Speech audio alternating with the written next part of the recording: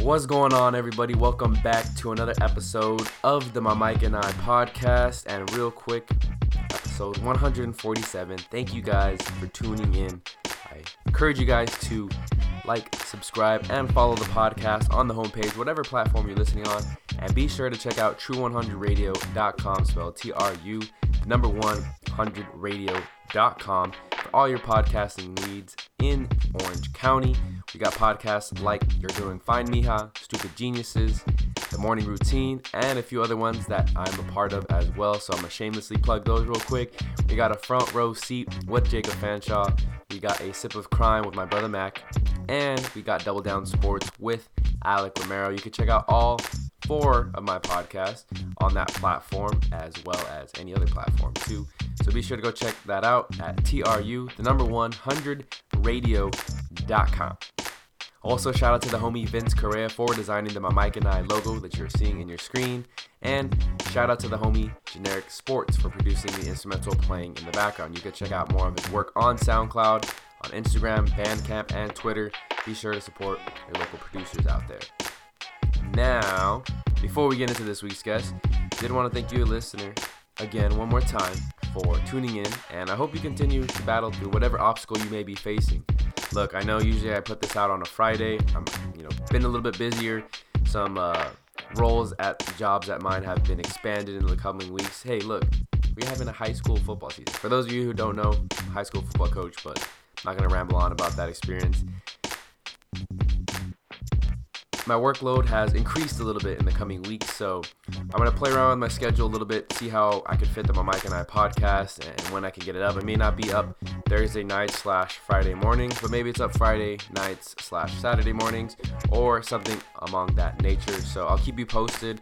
I'll be sure to keep you guys updated on that situation as I start my coaching career at high school level. It's been a lot of fun. Tune into the Front Row Seat. We talk a lot about that. However, yes, thank you guys for tuning in. This is episode 147, and let's go ahead and get into this week's guest. This week's guest is the second time having him on the show, but the first time as the mayor of the city of Santa Ana. Shout out to Mayor Vicente Sarmiento. We talk about what he's done since taking office, some of the roles that he's been tasked with, also some of his reaction and emotions as he saw the national election play out for the presidential election, as well as some of the stuff relating to storming of the Capitol back on January 6th, and a whole lot of local stuff too. So, really excited to share this one with you guys. So without further ado, hope you enjoy the conversation with the mayor and myself. So, where I want to start this interview is because the last time we spoke, it was October, and this was before election season. It was before Election Tuesday. But I wanted to get your thoughts and your feelings during election night as you were watching the polls, not only at the national level, but between your own race too. And what were some of the thoughts and feelings going through your head?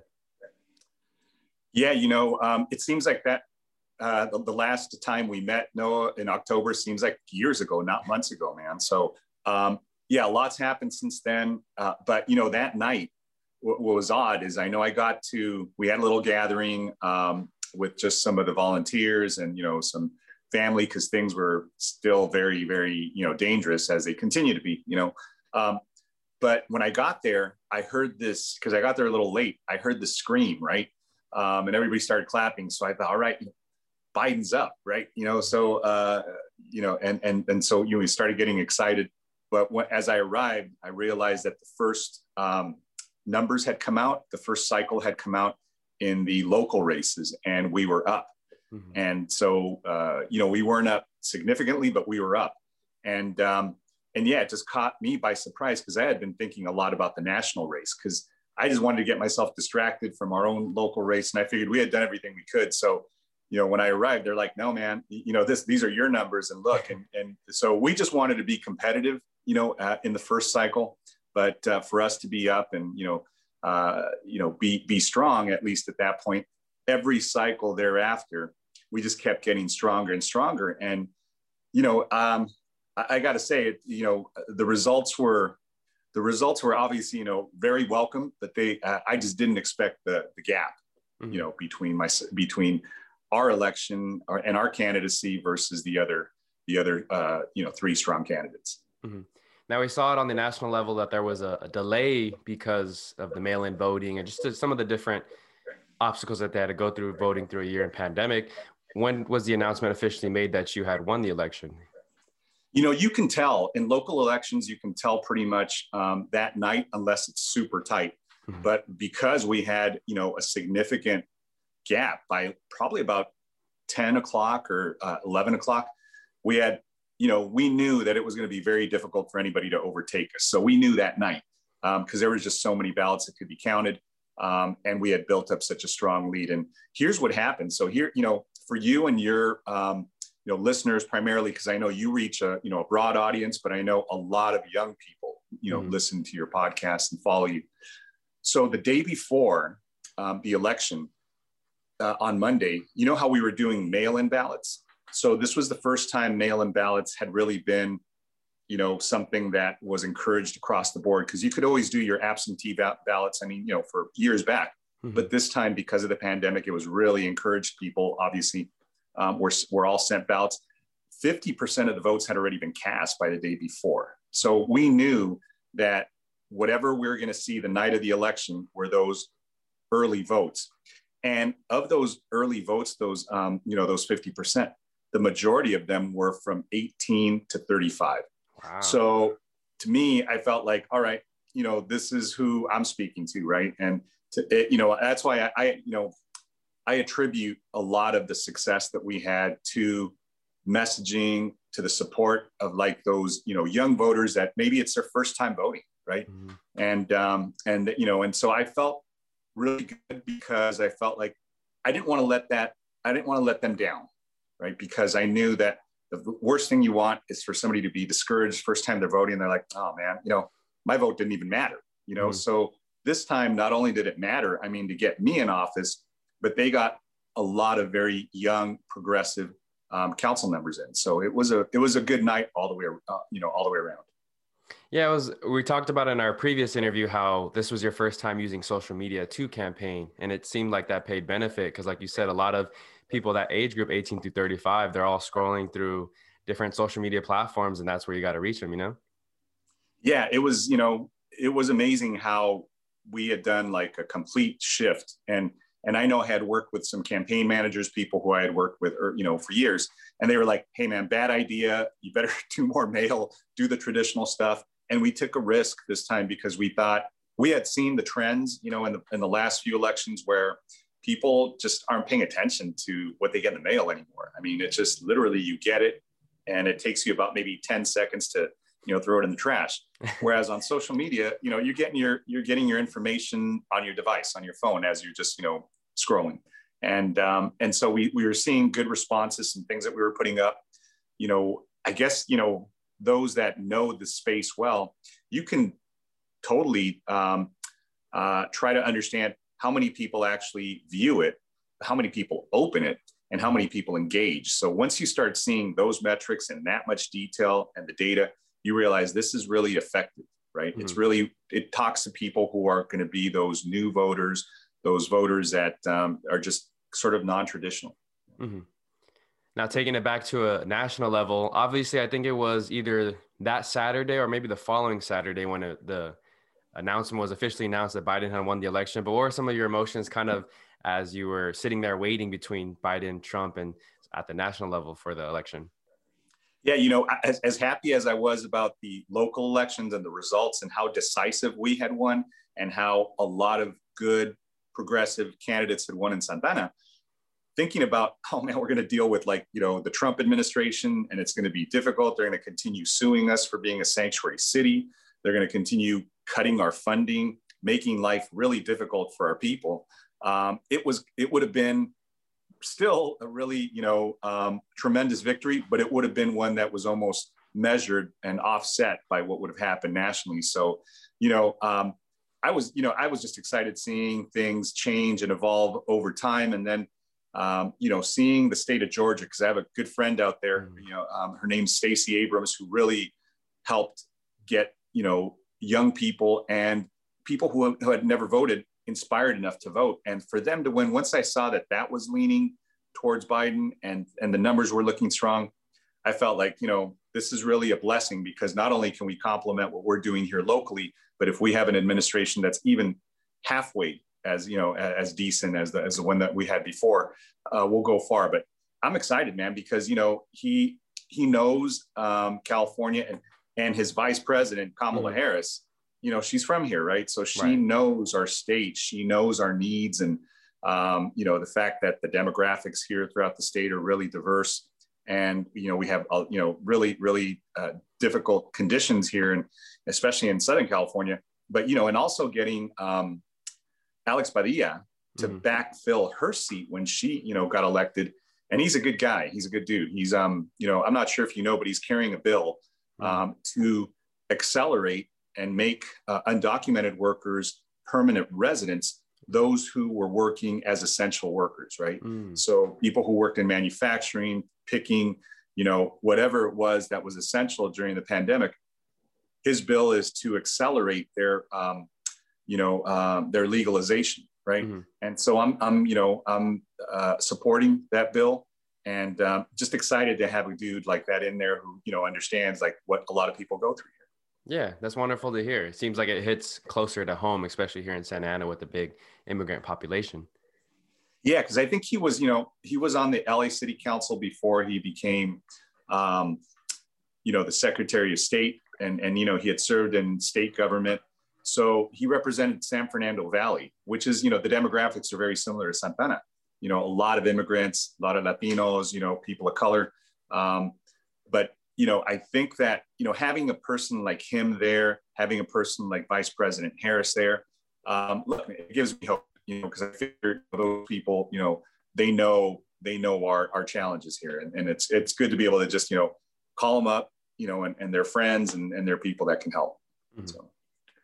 So fast forwarding to December 6th, you get sworn into office. How does your everyday life change now that you've been sworn into the mayor? Yeah, man, it changed way before then. So, that was almost, more ceremonial, but, the transition had begun before then, and we were already understanding what was going to be facing us. And it's been all about this pandemic early on, So my days have gotten a lot longer, weekdays and weekends all blend into one another. And so it is a lot more than I expected. But the good thing is that because I'm familiar being on the council with government, at least I wasn't unfamiliar with the system and who you have to deal with and what you have to do, and, just finding your way around and understanding the process. So in that sense, I felt like the transition was not as difficult, right? What I'm trying to do, though, because we have very not only young council members, but new council members, right? So they're new to government in general. And to be right now, and I feel for them, because to be in a position of decision-making in a time of a pandemic, in any crisis, right, accelerates like your learning curve. Because usually you come in, you get to learn things, in time and gradually ease into the role.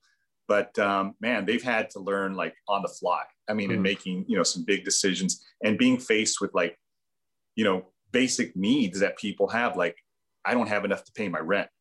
How do I not get evicted? My family is sick. Somebody's passing away.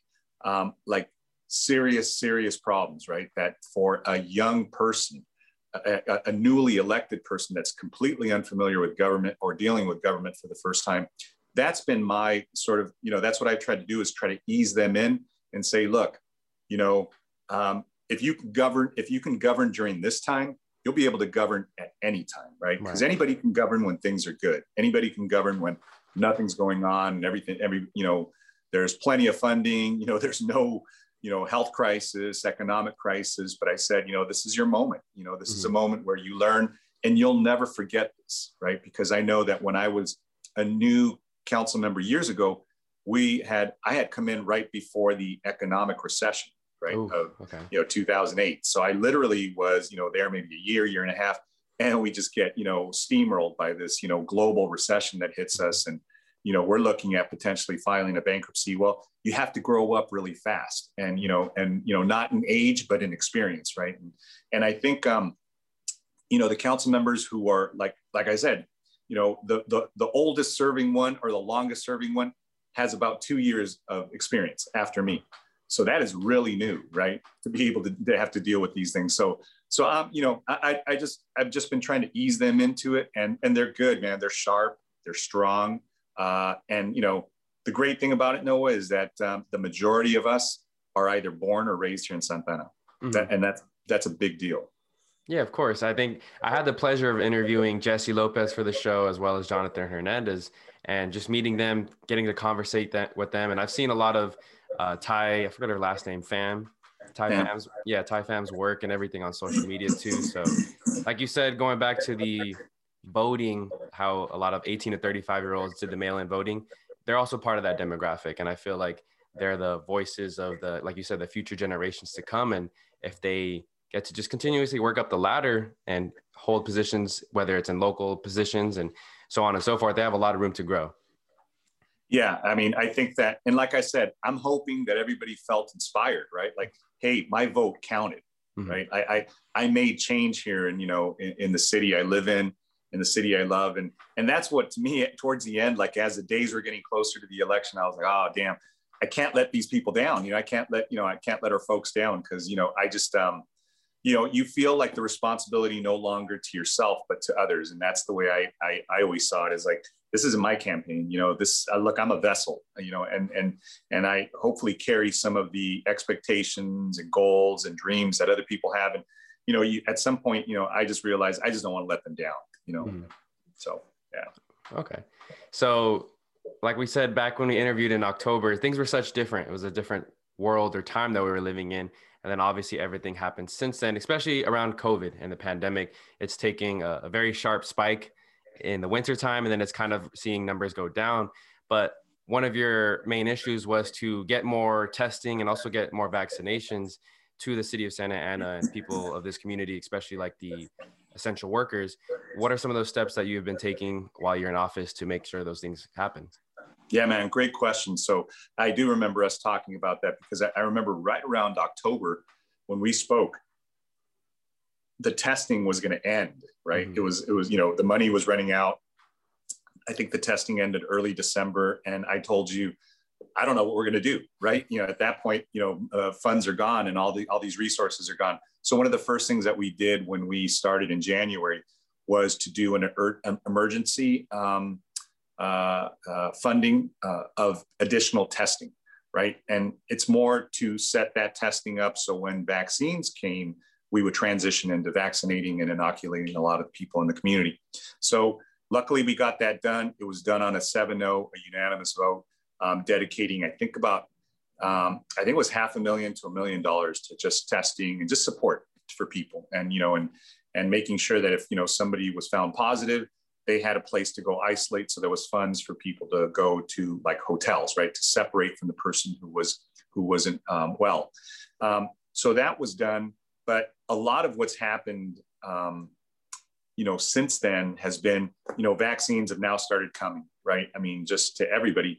But what's been difficult, and I gotta be honest, is that they just haven't come to Santa Ana in the numbers that I expected them to. And in the numbers, well, maybe not expected, but in the numbers that I believe is necessary, mm-hmm. Right? Because, I think back when we were speaking, the numbers were high in Santa Ana. Well, after the holidays, they got even higher, right? Mm-hmm. I mean, so it was like 1 in 4 people were testing positive. I mean, that's just a crazy number, right? And some of these zip codes, like in 92701, 92704, were totally spiking and exceeding all the averages in the county. And so in at some point we had like close to 4 or 5 zip codes, 4 or 5 areas that were just really, really dangerous. And so, we started, a campaign at that point with the school district, Latino Health Access, to say, hey, we got to be really careful. So we rolled something out called Protege Santa Ana, Protect Santa Ana. And we just did this, full out campaign to just, get people to not let their guard down, right? Not mm-hmm. believe, hey, this is not a thing. It's, we're fine. But it was right after, Christmas, New Year's, when a lot of people were just, you just want to be with family. And I get it. Our culture just lends itself to that. and it's difficult. But I saw some very ugly things at some of our local hospitals, which is, the morgues were so over capacity that they had to bring in trailers and bodies had to be stored in trailers. That is a terrible sight to see. And once I saw things like that happening here, it just, created a sense of urgency. Right. And luckily we're now past that a little bit, but I still feel like, because we're a community that's been so devastated by this. I mean, we, have more than 45,000 positive cases. That's a huge number, man. I mean, I every time I think about that, I think like, that is a large part of our population, but over 700 deaths. And each death represents like a family member, like like a father, a grandparent, a parent, a sibling, or, a child. And so, I just felt like we never got the amount of vaccine here in the city that we should have, because we saw things being stood up at Disneyland and Anaheim Convention Center, and then a place, Soka University in South County. I think it was Aliso Viejo. But I just felt like, logic dictates, hey, let's bring the resources to where the problem is, right? Because the problem wasn't countywide. Everybody knew the problem, or at least the heavy numbers, the high numbers, the high risk areas were in Santa Ana and a little bit of Anaheim, right? But the resources didn't come to us. And that's when, I know this past week, I kind of lost it a little bit at the council meeting, and there was an article about, the rant I went on, but at some point, I'm not trying to blame anybody, but I just want people to be responsible, and say, let's help those who need the help. And so it looked bad because the vaccine was going to areas like that didn't have high numbers in it. And it really did it really did fit the stereotype of ignoring Latinos, low-income people, essential workers. And I just thought, this is a horrible look for the county. It really was. And so, I mean, something had to be said. And we've been sending letters and, talking to anybody. I'm on the phone with the governor's staff often, and our state legislators, and, just telling them, in the end, after this is over, people are going to hold you accountable. And they're going to say, what did you do, man? Where were you? I mean, these families, these 700 families, if I'm pissed for them. And, and I know that if I were one of them, I'd be saying, where were you? What did you do? How did you help my family? Right. And you mentioned too, I believe in our last interview, how cities like Long Beach or Pasadena have their own healthcare agencies. I know you wanted to do something like that in Santa Ana. As far as there any progress in getting that started, or what's the steps that you need to be taken? Yeah, man, you're right on time. Your timing is perfect, because I'm going to be introducing something at the next council meeting that is going to direct our staff to do what's called a feasibility study. So it's basically just to bring us back some information on what that would look like, right? So, if you look at Long Beach, especially Long Beach, they've almost vaccinated all their people, right? I mean, they got direct supply. They were able to, be really efficient and effective in how they delivered that vaccine.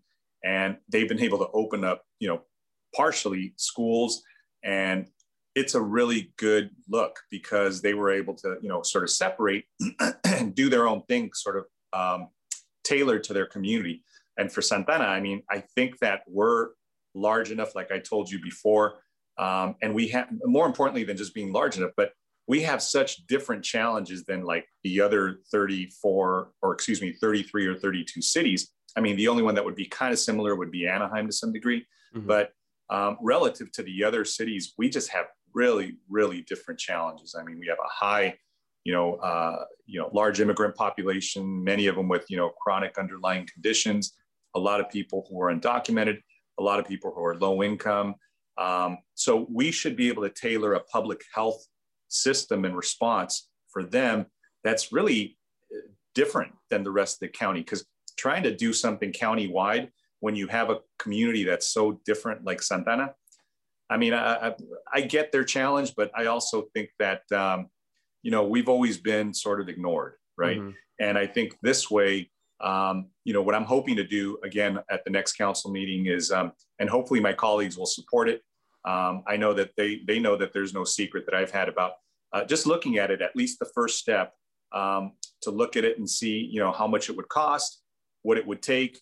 But I think it's time. I think if there's anything that this pandemic showed us is that, we were on our own. We are on our own, and so if we're going to do that, we might as well get the funding for it, directly from the federal government, and let us allocate this. Let us, let us protect our people the way we know how.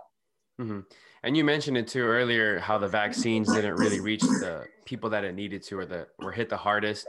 That's something we saw on a national level too. And that's something I feared when the vaccines did start first rolling out, is that the more, I wouldn't even say the more privileged, but just the wealthier bunch, or people who feel like they're more privileged, we're trying to cut corners, cut lines. And we've seen that all across the nation. I think that's something that's a little bit disgraceful, obviously, or discouraging. It's discouraging to see that people don't have the perspective to put themselves in someone else's shoes, as someone that may need it more, someone who's an essential worker versus working from home, or someone who's in a crowded apartment complex versus someone who's in a 2-story mansion looking over the ocean. So it's just, it's very, like I said, discouraging to see that on a national level and a county level. Oh man, well, I'll help you. It's unconscionable. Look, to me, it borders on criminal. I'm telling you, it is the wrong thing to do. When you're a public, elected official, you should be seeing, how can I help those that are in the most need? That should be your first reaction. Let me help those that are in the most dire need. And, even if that wasn't the case, if you look at Orange County, right now, we're really close to moving into what's called the red tier, which is the less restrictive tier. We're in purple tier right now, which is the most restrictive, right? But we could have been in the red tier, the lower tier, and started opening up more businesses, because we do need to do that, man. We need to open up businesses. People need to work, right? They want to go back to work, and they need to work, especially our people. We could have been there had the county said, hey, you know what? Let's go get those communities that are most hard hit. Let's get them better. Let's get their numbers lower.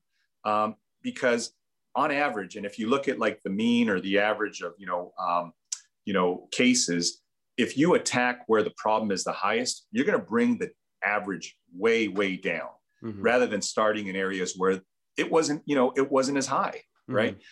So everybody complains about not being able to open. Well, had the strategy been different and the strategy begun in communities like ours, we could have brought the entire county average down. We would be in the red tier, if not lower, right? And so that, sort of mistake not only cost us, but it cost the entire county. And, and so the entire county has to wait now another 2, possibly 3 weeks to be able to get into the next tier, had the strategy been different. And like you said, you would think human nature is like, let's just go help those people that really do need the help, because they're the ones who are suffering. That aside, all right, that moral decision aside, you should use logic to say, hey, if we want to improve as a county, let's hit the hard hit areas. We bring the average way down, and we'll be opening up a lot sooner, and we'll be in a healthier place. So, yeah. Well, going back to the vaccines, I know a lot of people, at least in my age group and my demographic, they're a little skeptical of the vaccine. How do we improve the message about, hey, this vaccine is beneficial to you? And we get people, especially the older generations, the ones who are in line first, and essential workers like teachers and stuff like that, as they move down the block. How do we get those people to be more comfortable taking the vaccine? Yeah, I think it's a matter of just offsetting a lot of the misinformation, because I hate to say it, even some of the Spanish language media will say, no te vacunes, te van a poner un chip en el brazo y te van a seguir. So it's a matter of just, talking to people and putting out accurate information. So I think that's the best thing we can do, is put out, good evidence-based, factual-based information that basically tells you nothing is perfect. And that's, sort of the premise we have to start with, is that there is no silver bullet here. But if you look at what the virus does to a system, versus what a vaccine can do to you that, has already been tested, has already gone through, rigorous scrutiny.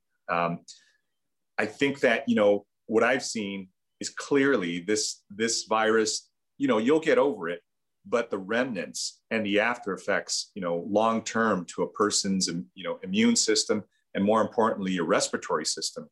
I mean, they're saying that if you look at lungs that aren't impacted by the virus, and those that have had the virus, it looks like a person who's had it, may not have been a smoker, but it looks like they've been smoking their entire lives. Right. So we still don't know the long-term effects of these viruses. I'm worried about that. And the way, I see it is that, there is more damage that will be done by this virus to your system than this vaccination that has been, again, peer-reviewed, tested, and looked at in a short time. So it really is, that vaccine hesitancy or reluctance is a real thing, especially in our community, because our community is can be easily misinformed, because, there are media outlets that are trusted. You look at, Univision, Telemundo, radio stations, they have a lot of influence on our community. So to the extent that they're not pushing out good, accurate, evidence-based information, that could lead to confusion. And so I know that I'm in the process of putting together a video with the Consulado de Mexico in Spanish, so we can get it out to people to offset and provide at least good data, right? And unfortunately, man, that had to be put back because the consul, the actual Consul de Mexico here in Santa Ana, just passed away. So that got put on hold. And yeah, he was a good man, Mario Cuevas. And but it wasn't, COVID related, but it was more, something that, we realized, just a few weeks ago, we're going to get tons of vaccines. So that's one thing everybody should know. We're going to get literally a glut and flooded with vaccine very, very soon. Mm-hmm. So it's now getting those vaccine into arms. And how do we do that without people, like you said, feeling nervous, feeling anxious, and feeling reluctant about getting it? It's, it's something that we all need to just, especially our parents, grandparents, people that you said that are essential workers and dealing with the public. That's who we want to have, vaccinated. Young dudes like you, you're not immune from it, but the propensity is just lower, right? And and the fact that you'll bounce back quicker than some of us, is a real thing. But yeah, getting it into older folks' arms is going to be important.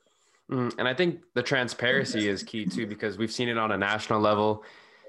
At least, like, it was a Vice President Harris. She had like a whole picture and video of her getting the shot, as well as you're a big basketball fan, and I've seen commercials from, I'm watching an NBA game, and people like older players like Kareem Abdul-Jabbar and a few other players will, talk about the vaccine and kind of encourage the viewers to, feel more comfortable about it. And I think that's a step in the right direction, because even before this pandemic rolled around, even before this vaccine, there was a lot of people who were skeptical of vaccinations. And I think this has only escalated. And then the distrust of our government has escalated more too in these times. So, I think people it's at an all-time high, I feel like, vaccine hesitancy and skepticism. But it's good to see, whether it's you at a local level or, Vice President Harris, or just other people that are very familiar, someone very prominent like Kareem, those people kind of help people feel more comfortable.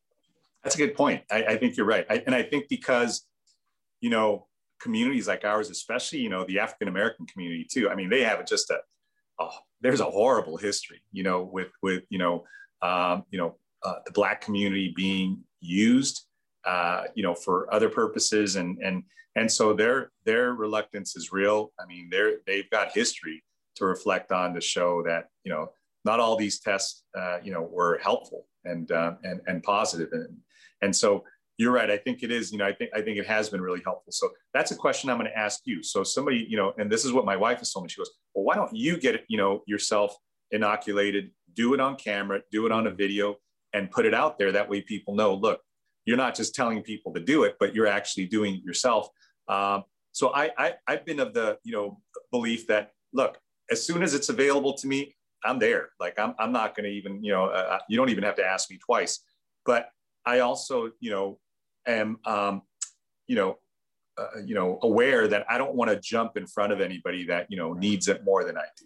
So that's where I think my challenge has been. And so my wife and I go back and forth. So she's like, man, go get it done. You should get it done now, because you're out there with the public, you're out there, speaking to people, you're dealing with people. You don't want to, pass it along to anybody, or somebody pass it along to you, and then you can't do your work.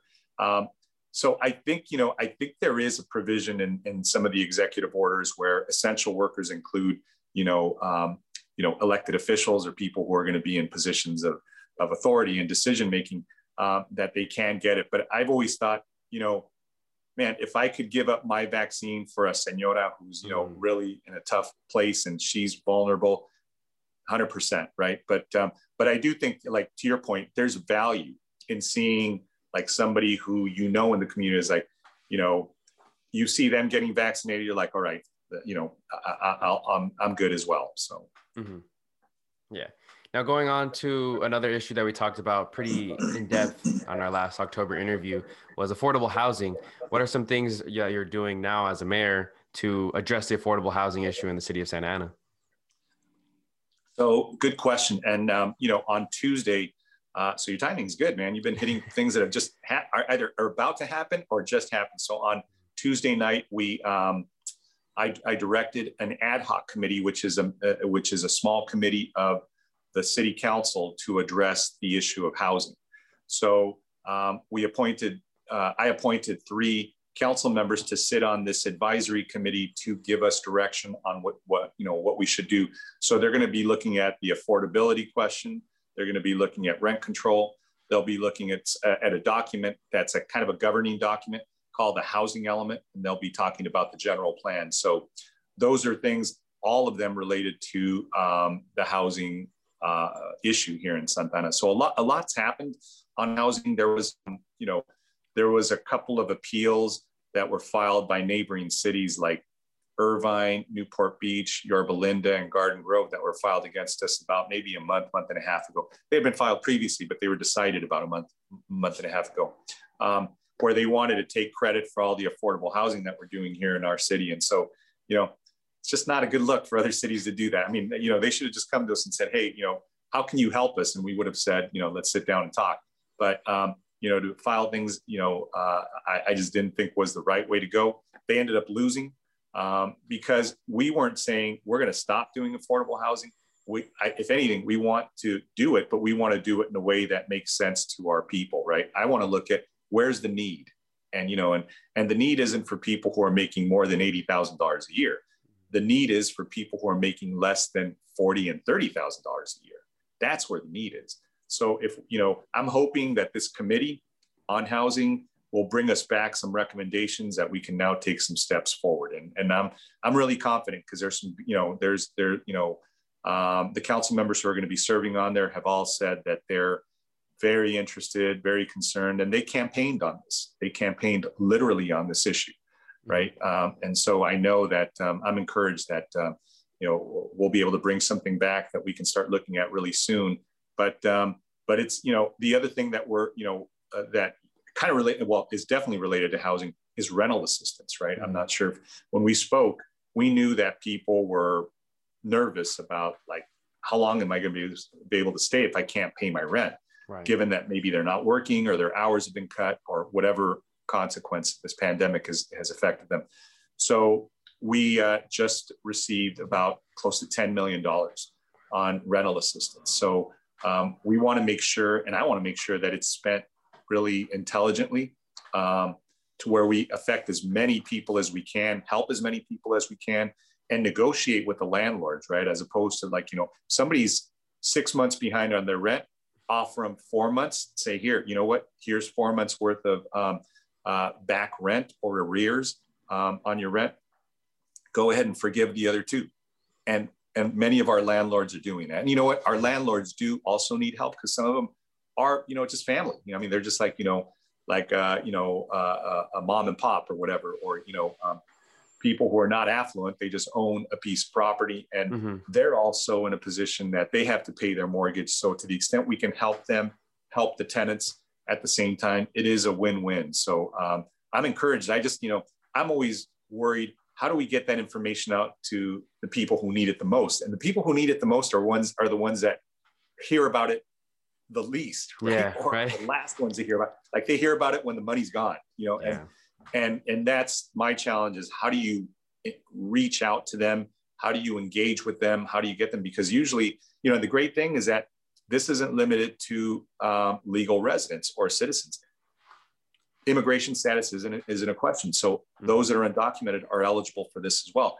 But, they, it's just, they're a hard to reach demographic and a hard to reach community. So that's the challenge right now that we're having, or that we're going to try to tackle really effectively. It's like, let's get these to the people that need it the most, right? And going back to the conversation we had about it being criminal for those of more affluent neighborhoods, cutting lines to go to get the vaccine and stuff over the people who need it more. I think evicting people during these times too. I mean, whether it's at a local level or stuff that I've seen at a national level, that's almost downright criminal too. Like the fact that we can't, feel some sort of sympathy and empathy for, someone who, if they're going through hard times and this is such unprecedented times, the fact that people are still getting evicted is really sad to see. Yeah. So it's literally criminal now because there are provisions in these executive orders that if somebody gets evicted, there really is there is a moratorium on the evictions, which means you can't legally evict anybody. So it literally is criminal. The tenants will have legal rights that they're afforded, so they can take these landlords and there's few, man. I'm hoping there's fewer and fewer in Santa Ana, that do this because they'll find themselves in a problem, right? I mean, because the tenants can sue, and the tenants can sue on their rights under these protections that have been afforded to them both at the federal level, state level, and local level. So they have a lot of remedies that they can, protect themselves with. So landlords have to be careful, and they have to understand, that tenants now have been empowered with certain rights that they didn't have before because of this public health crisis, right? It's and eventually these protections will go away as the pandemic recedes and as we start lifting these protections. But for now, it really is dangerous if a landlord makes these decisions without good cause. And so, it literally will be violating the law if you do that. So you're right. You and I believe that, look, you shouldn't do it because it's just morally the wrong thing to do. But unfortunately, not everybody, has a good, strong moral compass, right? And so that's why these legal rights have to be there to protect these tenants. Now, I know another topic we talked about last time we chatted was helping small businesses out. And we talked about it earlier too in the conversation, how small businesses either lost a lot of money or some had to go out of business because of the pandemic and they weren't able to open up. What are some things that City of Santa Ana is doing right now to, help those local small businesses that keep our community afloat? Yeah, we're trying to make sure we have our own grants, which are, they're small. Look, they're right around $5,000. We've dispensed about $5 million in business grants, small business grants to some of our businesses that have been challenged, some that are really close to failing, because we have some businesses that haven't opened up since March of last year. So they're going literally on a year of being closed. I'm trying to remember the exact date. I remember March 15th as a date in my mind that I remember the governor's executive order last year just came down and shut everything down, right? So we're very close to that date. But yeah, some businesses haven't opened up for that year. And to me, what scarce dollars we have in funding for support for our businesses, I'm trying to find those businesses that are really struggling and the ones that, are barely making it to make sure that they don't fail. And what's been difficult, Noah, is that there's some businesses that have defied these orders, man.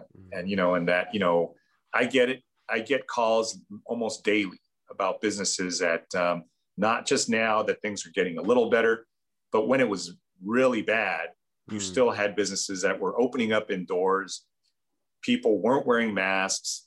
Nobody was, distanced. I mean, everything you shouldn't do was it was like, the pandemic wasn't happening, right?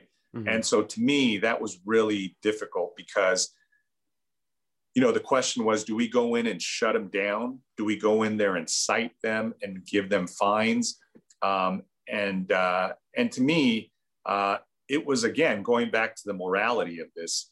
how could you do that to people? Right. How could you expose people to that? And, and yeah, we would all love to have our businesses continue to, do well and survive, but you can't do that to the public. I mean, you just can't do that to people and your own staffs, right?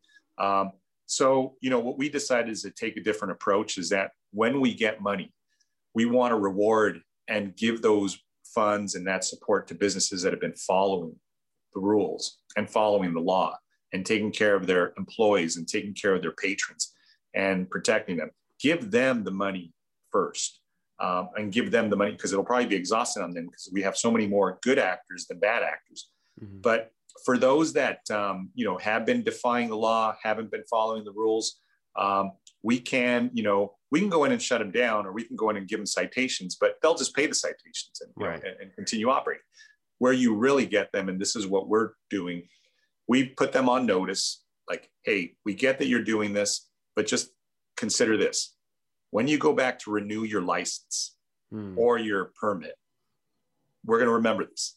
This is going to be on our log. Mm-hmm. So a fine of $100, anybody can pay. It's a cost of doing business, right? Mm-hmm. But if you're going to compromise your permit or your license going forward, that's what I'm hoping will get people's attention. And that's what we've been doing, is sending out notices to everybody, just saying, be forewarned, when you come up for renewal, this is something that we're going to consider, in renewing your license or permit.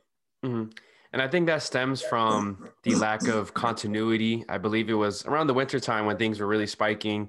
Governor Newsom made the call to, go back on shutdown and close things up more tightly. But I believe it was like the Orange County Sheriff, the Riverside County Sheriff, both of them were kind of like, well, we're not going to enforce it. And, the people hearing that, like the disconnect, now all of a sudden, like they're just more relaxed attitudes. Businesses probably think the same thing. And that's where it comes to, the lack of, like I said, continuity between different levels of government and then the people following those rules, and not necessarily, like going back to what I said earlier too, not trusting the government that they're doing, what's best for them, or, backed by science and that kind of stuff. So it's kind of it's tricky, but it stems from, I think that.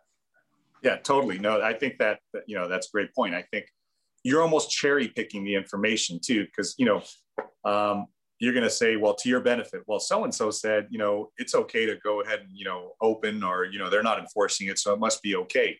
But, when you had the president saying things like, masks aren't important, and, and let's open things up, and so you're getting that from the top, and you've had like a year of that, nonsense. And then you have others, like you said, other local authorities who are telling you, well, we're not going to enforce this. This is not good. This isn't important.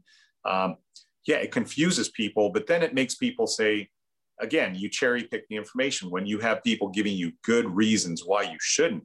You say, well, so-and-so, says it's okay. And you'll use that to your advantage.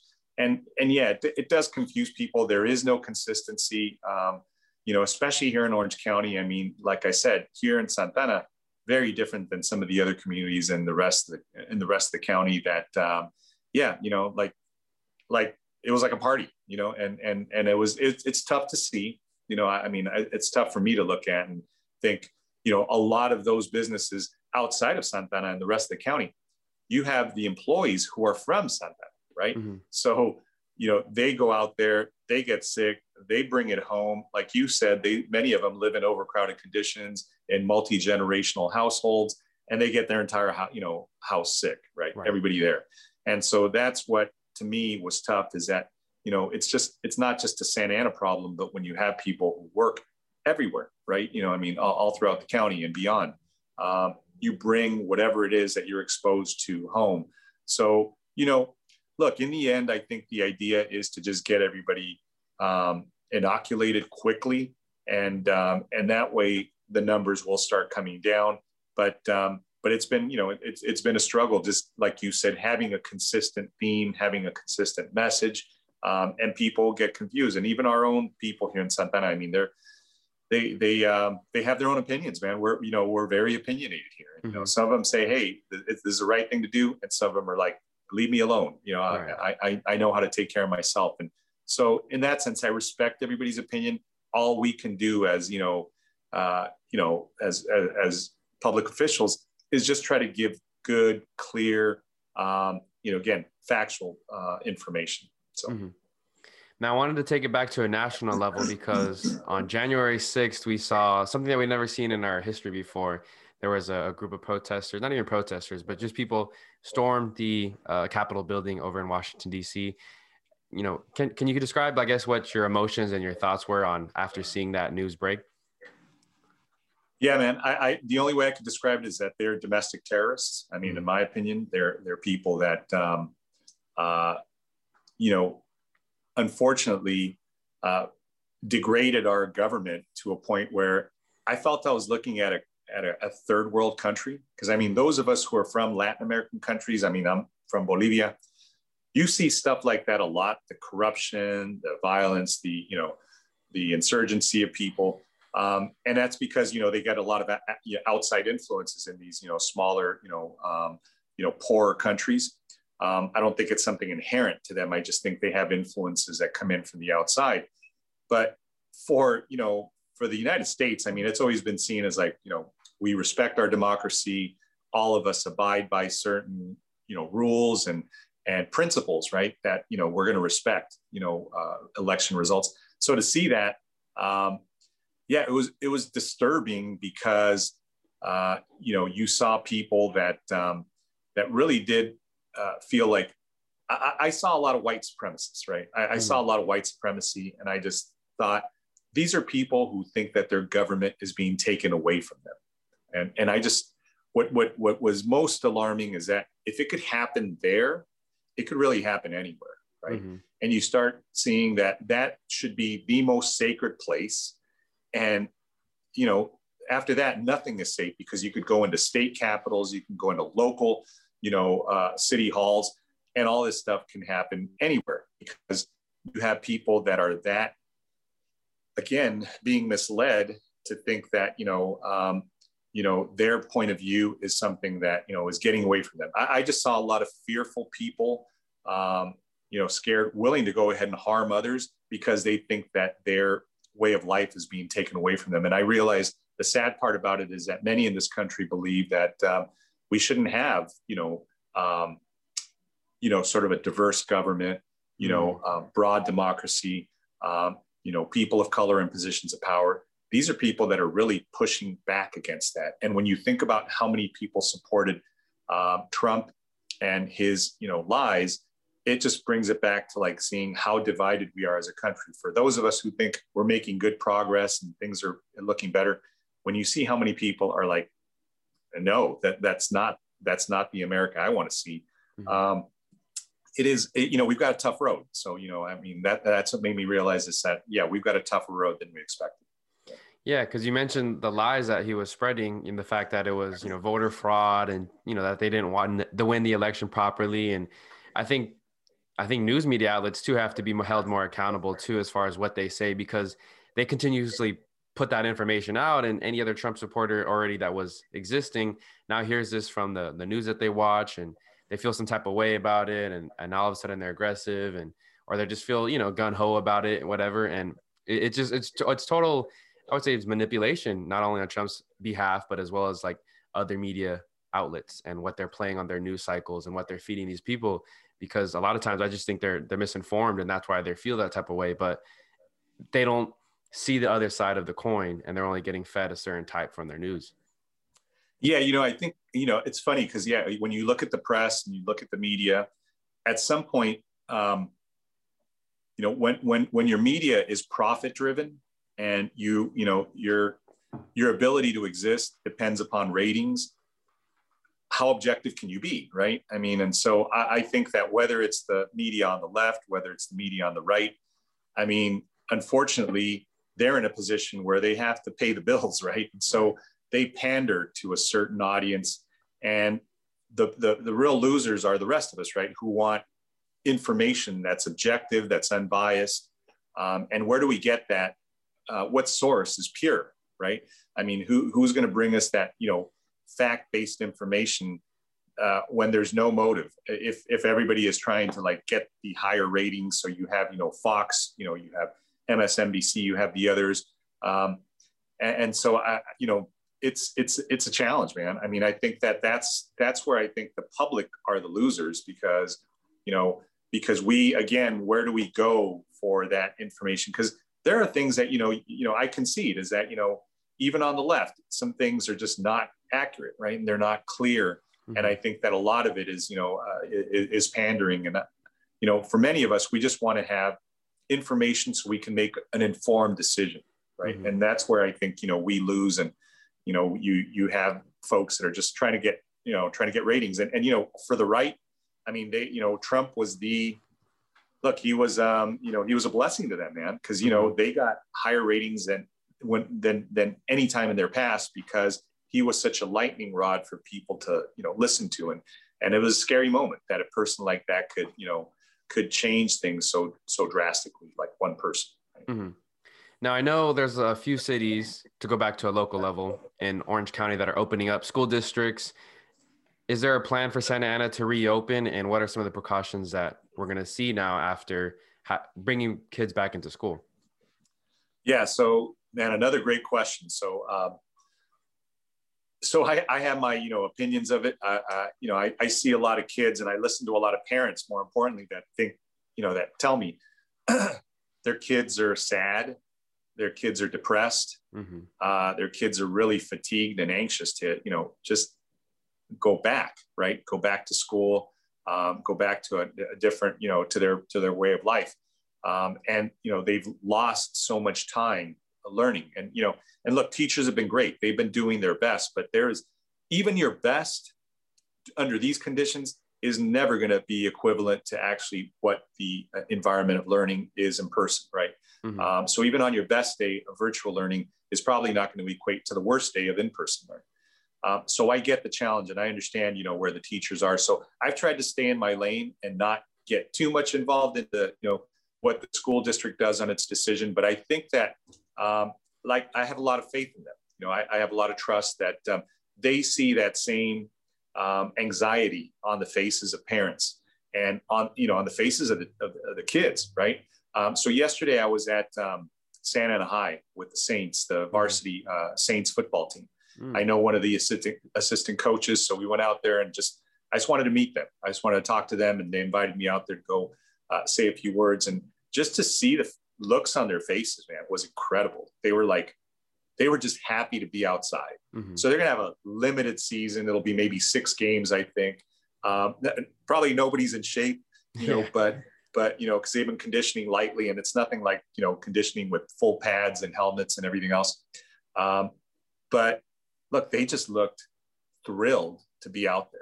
I mean, it was pretty amazing to see. And so I hope that, we can get there. And I think the governor is doing a good job in incentivizing and motivating. And, I hope that, our communities take advantage of that funding safely, because, look, nobody wants staff or faculty or anybody on a campus to get themselves exposed or sick. So, making sure that the option of vaccinations is available 100%. And I think that's what's being done. I think it looks good that hopefully, everybody is safe and everybody is, inoculated first, and then the transition is done smoothly. Because I know that, again, going back to like Long Beach as an example, they were able to, vaccinate a lot of their teachers and faculty, and they brought back the elementary school kids first, to start small. And then they gradually are, going to be going up, grade levels. But, I think that we can get there. And I've spoken to a couple of school board members. And like I said, I have a lot of trust in them. And I've tried to stay in my lane, right? I haven't tried to tell them, hey, you got to do this, you got to do that. But I do share with them that I hear a lot of anxiety from parents, a lot of sadness from kids. And I live it. I mean, I've got, my senior and my freshman as well. And so I see it at home, but I know that in other households, it's probably even more, it's more difficult. So, it's funny because I mean, there's a city, in San Francisco, the mayor sued their school district. Wow. Because they haven't been opening and they haven't opened up. So, she got aggressive, and look, she's a good mayor. She's very sharp, but it got to that point. And, I don't think it'll ever get to that point here in Santa Ana, because, we have a good relationship between both both our, agencies. But I mean, I know that the urgency of wanting to get this issue addressed and getting kids back into school, protecting the teachers, protecting the faculty and staff is so important. But I do think we can reconcile it. So I've heard as early as spring, right around spring break, either before or after. Mm-hmm. But because sports are opening up, and I know for my boy, he wants to go back to playing basketball. They're looking at doing, limited indoor sports as well. So I think all the trending lines are looking good for there to be maybe some recovery of, something this semester. Right. Because I think at the end of the day, we both grew up in Santa Ana. We both come from immigrant backgrounds, and we understand like the struggles. And at least for me, like sports was something I could look forward to outside the house. And look, like when the pandemic first hit and I wasn't working, I was forced to spend more time at home with my family, and I didn't have the best relationship with my family. But I'm also, 26. I was able to save up some money, and I moved out to where I'm, renting a small room on my own. Kids that are, 13 or even younger, kids don't have that option. Kids don't have the ability to, go. If I wanted to escape, I could, simply drive to a hiking spot and, go hike for a few hours during this pandemic. They don't have that luxury. And so I think a lot of times, like the sports is definitely like their one thing, their one outlet that they can turn to. And, I get to coach too at a high school in Garden Grove, but it's on the Santa Ana border, Santiago High School. And, it's encouraging to see them, how happy they get just to be ready and getting prepared for season. And as wacky as things are, and like you said, it's a shortened season, they're just so excited to have something to look forward to other than, logging onto Zoom, never leaving the room. They can't see their friends. And of course, social media, I think, plays a big part in it too, because, our generations didn't really grow up with social media as much, but they're getting fed so much stuff through Instagram. And if they're following a bunch of different pages of people still going out or whatever, or adults, I don't know, they just have the fear of missing out on different things because they're younger, because of their situations, and they don't have anything to look forward to on a day-to-day basis. Yeah, I think that all those things are, they're just layered on top of everything for them. And so, I think, look, sports are definitely like, critical, right? Mm-hmm. But I just think human interaction for that, at that age, when you're in your teens or younger, and even little kids, I mean, look, all kids, I mean, they just miss being with other kids, right? Their age, whether it's elementary, intermediate, or high school. And I just think it is very difficult.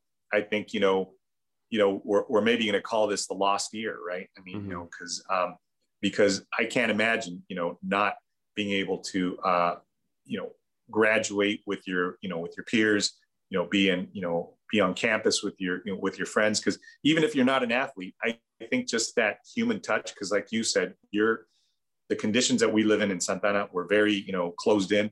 And to be able to see a friend and to be able to see a teacher or a counselor who's going to talk to you and tell you things that are important, how to apply, how to fill out your college application in a way that's more personal than like on a Zoom call, right?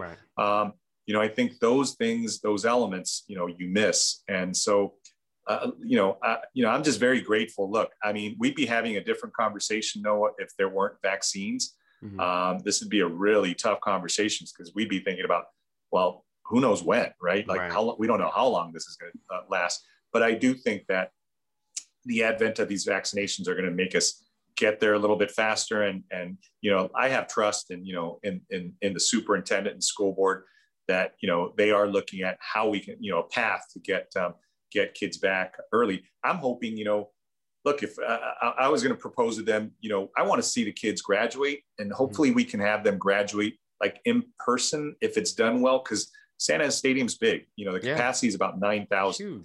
And I know that they were looking at, it's huge. We were looking at doing a drive-through graduation, and that's a possibility. I just want to offer up the idea of, hey, let's see how we can use a stadium where you spread people out really, far, and maybe make smaller groups of graduating classes and maybe limit it to 2 parents or, because to me, the ceremony, the graduation ceremony is more important or as important to the parents as it is to the student, because it's for many families, it's your first person in your family to graduate high school. And it Right. is such a symbolic, important moment. It's a milestone, right? So I don't know, whatever we can do to help out, we're just going to offer it up. Right. Because even to bring it back to like my perspective, when I graduated from Sacramento, it's about a 7-hour drive. And, a lot of my family wanted to go out there because I was, one of the first members of my family to graduate from college. And it's, like you said, it's a big thing, especially coming from that immigrant background, which a lot of Santa Ana families have. High school sometimes is just as big for them though, because a lot of their parents or grandparents didn't get to have that high school education. They had to work from a young age. And so it's just monumental. And like you said, just putting on the cap and gown and, throwing it in the air, that's an experience that so many people around the world can say that they've shared. But, last year didn't obviously get that. Last year's class didn't get to do it. And hopefully this year's class, like you said, I'm glad hopefully we could find some way that we can make that happen. Yeah, man,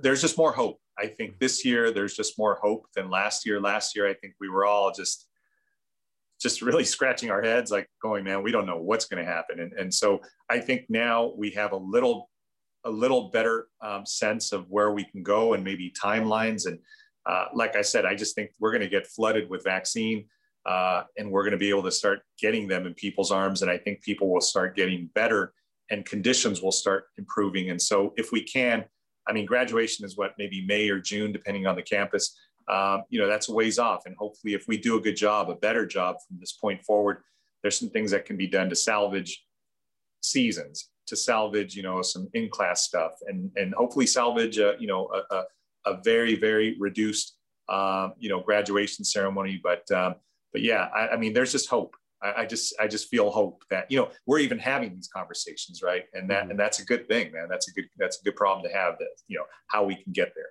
Yeah. Mm-hmm. And going back to your role as a mayor, what are some other goals that you have laid out for 2021 and things that you'd like to accomplish? Yeah, so a lot of stuff is on the way, and sort of in the pipeline. A lot of it has to do with, policy changes with respect to housing. We did a nice thing that, didn't get a lot of attention, but I think was important.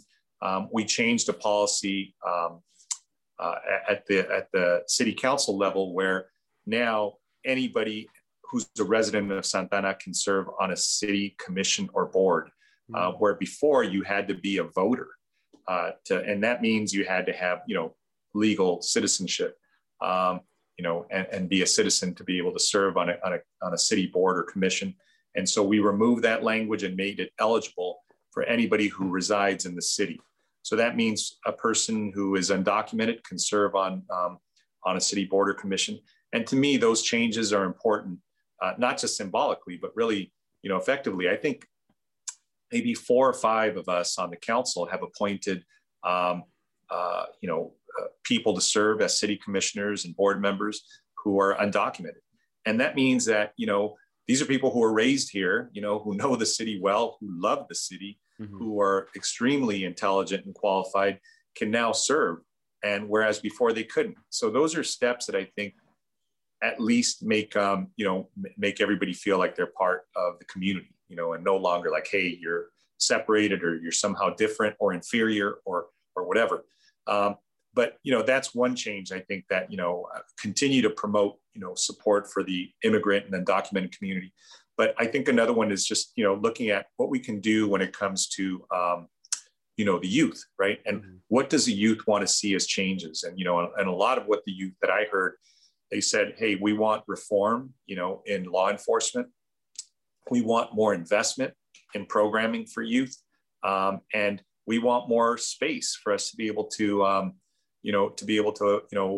just go throw a ball, go throw a Frisbee, go, have some park space available. So I'm hopeful that, another committee that we set up to work with the school district will attack that problem of what's called joint use, and maybe work with the school district to see how we can jointly use that space. In other words, the, sort of the schoolyard, and open it up as maybe a park. And maybe the city can help fund that, secure it, maintain it. But I remember as a kid, going back a long time, but as a kid, my park was my school. Like I didn't have a park anywhere near me. So our neighborhood school, the school that we all attended, that's where we'd play football. That's where we'd play basketball. And, you know, that was just, for lack of a better word, that was our open space, right? Mm-hmm. And so to the extent we can get back there, we could, you know, there's a lot of beautiful campuses, in the city. And so hopefully if we can find a way to maybe find a few that will make sense and open those up, especially in those neighborhoods that don't have a park anywhere near there, right? Mm. And if we could do it safely, if the city will help maintain it and secure it, and the school district works with us, I mean, I just think that would be a great thing, because I don't like to see locks on, gates on schools, man. It's, not in Santa Ana, not because we're such a park poor community. Yeah. Yeah. It's a different kind of environment. I think I've always appreciated parks, but I've learned to appreciate parks more during this time, because it'd be a good place to go read or, play a board game with my friend on a nice sunny day, that kind of thing. And, going from city to city, you see the differences in parks and how they treat their parks, from a Tustin and Irvine, or even a city like Buena Park and Cypress, compared to the Santa Anas, the Anaheims, the Garden Groves, and just the difference in resources and they put in their parks. Especially someone like me, I like to play basketball, and a lot of the Santa Ana parks will still have the cracks, and it's almost dangerous to play basketball at a park there. And the bathrooms are usually not properly kept up. So it's something that I like to see too. Yeah, just the parks overall being a nice, like you said, space for the community to go and feel safe, but also have a good time and hang out. Yeah, and I think more than anything, we're a built out city. We've got a lot of concrete around us, and not a lot of green space. Yeah. So look, I think that we will be able to get there, because there are communities like Manhattan, Chicago, San Francisco, where there's small areas that are very densely, populated, and, a lot of concrete, a lot of harshness. And that's where Santa Ana, I think, we are so large, and we just don't have enough park space for all our people. I think that with schools, like I said, I'm confident that there's a lot of good space there that we can use jointly, like we do at Godinez. So Godinez is a joint use school. It's right by Centennial. It's an open space area. Kids can use the campus to play, and it's more of a passive thing rather than programming it sometimes with league play. Like you said, maybe just it's just nice to be able to go onto a green patch of grass and throw a frisbee, man, or put out a blanket, listen to some music, just walk your dog or whatever you want to do. But those are the things I think that we need more of, is just creating these areas, these spaces that are great. I mean, I know I like you said, I've been walking a lot more and doing trails. So I was doing the trail on Maple, the bike trail in Santa Ana. It's just great to see how many people are out there. I mean, it's just, I think people, like you said, you appreciate it more, you value it more. We always knew it was there. Yeah. But now it's just like, oh man, this is super priceless, Mm-hmm. So going back to, again, your role as mayor, what are some of the challenges that maybe you didn't see coming that you have faced already in your term? Yeah, one of the things I didn't see coming is, how kind of isolated you are, where, we don't have the support of, many of the folks on the county.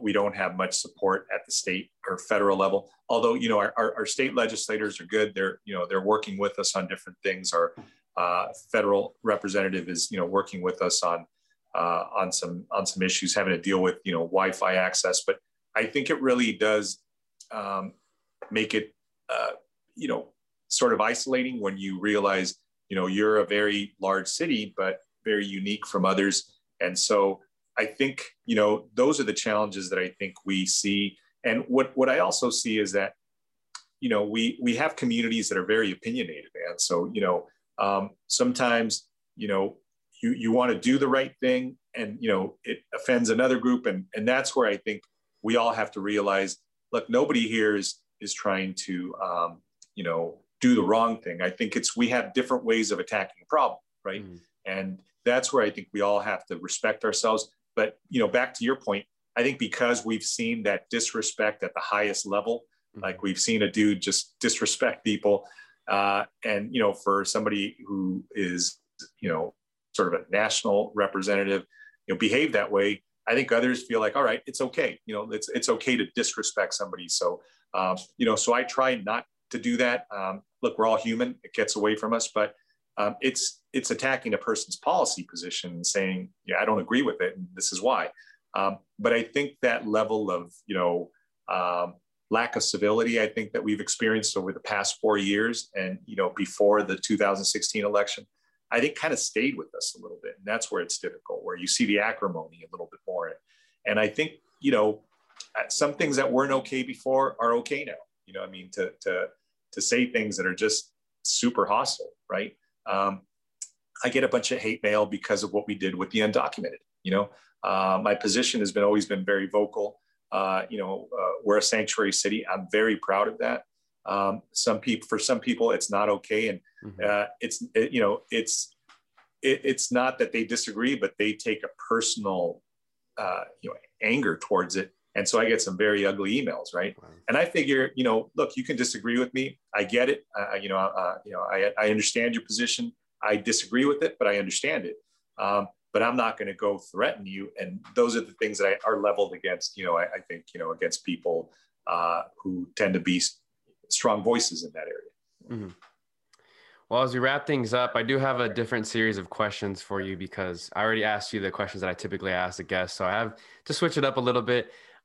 If you could be reincarnated to any animal, what would it be? Oh, man. So man, I'm going to have to go back to my roots, man. I would be a llama. You know, llamas are cool if you haven't seen many of them, but they you know, they hang out in the mountains, high altitudes. They're very common in Bolivia and the Andes Mountains, and they're pretty chill animals. You know, they're beasts. They call them beasts of burden, like, you know, like camels and horses and everything. I think they're related, sort of, to camels, but they carry product, you know, and so they, you know, but they're super strong, but they're very regal, long neck, really cool looking face. But yeah, man, you know, be careful though. They can get angry, and what they say is that they spit. So I've never seen this, but and you know, and there's a saying, you know, for us, is that cuando te escupen te queda la mancha. So, you know, always duck. That's interesting. I didn't know that. Okay. All right. If you could have what would your last meal on Earth be? Oh man, my last meal on Earth would be something called a salteña. Salteña is a pot pie. And go check it out. They have some right here in Santa Ana at La Rancherita Market, but it's a pot pie. It's indigenous, again, to the Andes Mountains. But it's good stuff, man. It's like the empanada, but it's not fried. So it's healthier. It's baked. Okay. And it's good stuff, man. So go check it out. Not a norteña, a salteña. Okay. What did you say the market was again? And where's La Rancherita Market. It's right on Westminster, just west of Fairview. Okay, perfect. That's right by where it works. I'll have to check it out. All right, man. Go stop in, man. Okay. They only have them on weekends, though, by the way. So. Okay. Well, today's a Saturday. I got nothing to do. And now, if you could go back and visit any time period in history, what would you want to go see? You know, if I just got through reading the book, the biography on Hamilton. So, you know, to be back in those times, I probably wouldn't be real welcome as a person of color. Right. But just to see, you know, sort of those conversations and that, you know, a country being born, I realize a lot of what we're going through right now has to do with, you know, we're a country that's founded by slave owners who wanted to be free. Yeah. So that you know, that is a tough beginning, man. You know, so where we are now, a lot of what we face now with, you know, social injustice and, you know, and inequality and inequity goes back to those times where, yeah, we just had a troubled beginning by folks who said, yeah, we want religious freedom, we want to be free and independent, but you're slave owners, right? And you're, you know, and so there's an inherent tension and conflict between that. And so it would be fascinating to see, hopefully from afar, because yeah, we probably wouldn't be too welcome. Right. Now, if you could hold on, let me reword this. If you could work on any area of yourself in the next year or coming months, what would that be? I think in just, being a little bit more present for my, as a father, being more present for my kids who are getting older. Like, now my second one is ready to go off to college, and my third is, in high school and well on her way. So it's just making more time. And, man, for all of us during this pandemic, what we realized, time is precious. And we've been able to, the one maybe good silver lining between this is that I've been able to see my kids more during this pandemic because they're home. And it's been crushing to them not to be out, but it's been precious time that I probably wouldn't have had, right? With them. They probably would have been out doing things. And so they've had to be home, and just to connect with them, and just to connect with my mother, who's 85, who's now been vaccinated, now got her second vaccination. And just to see her go get through this, because many of my friends' parents and, people that I've known all my life, these parents have passed away, as a result of this. So I think it's just making better use of my time. That's the one thing I would improve, is that, I tend to be, I tend not to be fair. And that's something that's not good. Yeah. And it's tough too. In the society is so go, go, go, go. Yeah. We're caught up in so many different things. It's hard to just make some time to, whether it's be present with your family or friends, close loved ones, that kind of thing. Yeah. Yeah. Well said. Well, this was a lot of fun. Again, before you go, be sure to, promote anything you'd like to promote and go from there. No, look, man, I appreciate it, Noah, and I know it's been a while, and, you did this pre-election, and now we're doing a post-election. Hopefully we do it post-pandemic as well. So make sure you check in with me after this starts getting a lot better. And I think maybe we'll set something up for the summer, because that's when I think things will be looking better. But look, I just want to make sure that people access the vaccine. Go to the city's website, because we, especially for people who are monolingual Spanish speakers, or people who may not even be connected to the internet, and those who can't navigate the app, we have a phone number that the city offers, and you could just call it up. So we have people that are literally answering phones in English, Spanish, and Vietnamese. So that's all they're doing, is just helping you get there, because we realize not everybody knows how to navigate this stuff. I mean, to us, it's simple, but to other, elderly people and, people who are, who are not familiar with these apps and how to register, it's a challenge, man. We can't do that. We can't let that be an obstacle. So that's the only thing I'd really, promote at this point. So I just want to say, I appreciate you, man. I appreciate you doing this, and, us reconnecting. You're good. You're good to your word. Thank you. Appreciate that. And I appreciate you too for the things you're doing for the city of Santa Ana, a city I love. And yeah, thank you. Good, man. All right. Have a blessed weekend, man. All right. You too. Take care. Boom. That's going to wrap it up for another episode of the My Mike and I podcast. Thank you guys again for tuning in. Hey, if you're listening on Apple Podcasts, be sure to leave a rating and review. And if you're listening on any other platform, just be sure to follow, subscribe to the podcast on whatever platform. And if you don't mind, share it with a friend, a colleague, a coworker, an apprentice, a cousin, uncle, a step cousin, a stepfather. I don't know. Just share it with people who you think might listen and enjoy the show. Plus, we got a bunch of great episodes in the library, whether you like sports, whether you like music, whether you like the local music scene, whether you want to, learn about doctors and how to be, get into the medicine field. We got episodes pertaining to all of those topics and those questions I just asked. So be sure to check out some of the other older episodes in the library of the My Mike and I podcast. And of course, be sure to follow the My Mike and I Instagram page if you're on the IG platform at my.mike.and.I. I like to promote the show, whether it's an audio or visual snippet, and sometimes post some polls, post some other wholesome content, maybe some daily motivational quotes to kind of help you guys get through your week, that kind of stuff. And yeah, just kind of interact with some fans and listeners via that platform. You can also follow me on Twitter, a little bit more of a personal account at _Noah Alvarez.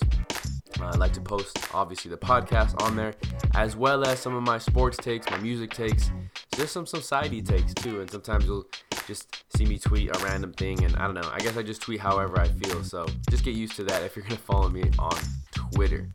Other than that, I can't think of anything else that I need to plug. Oh, of course, be sure to follow and check out True 100 Radio, spelled TRU, the number 100radio.com for all your podcasting needs. Shout out to Jamal Cinco Uno on Twitter, Jamal Bostic, the CEO, the founder of True 100, who brought all of us together to have this beautiful radio station, podcast network for you guys, the listeners, to be able to, search through the different things here in Orange County that I got going on. And be sure to follow us on Instagram as well. Just search up True 100 Radio, spelled the same way. And we promote different local artists, different local businesses. We got a whole bunch of stuff going on the True 100 Instagram page.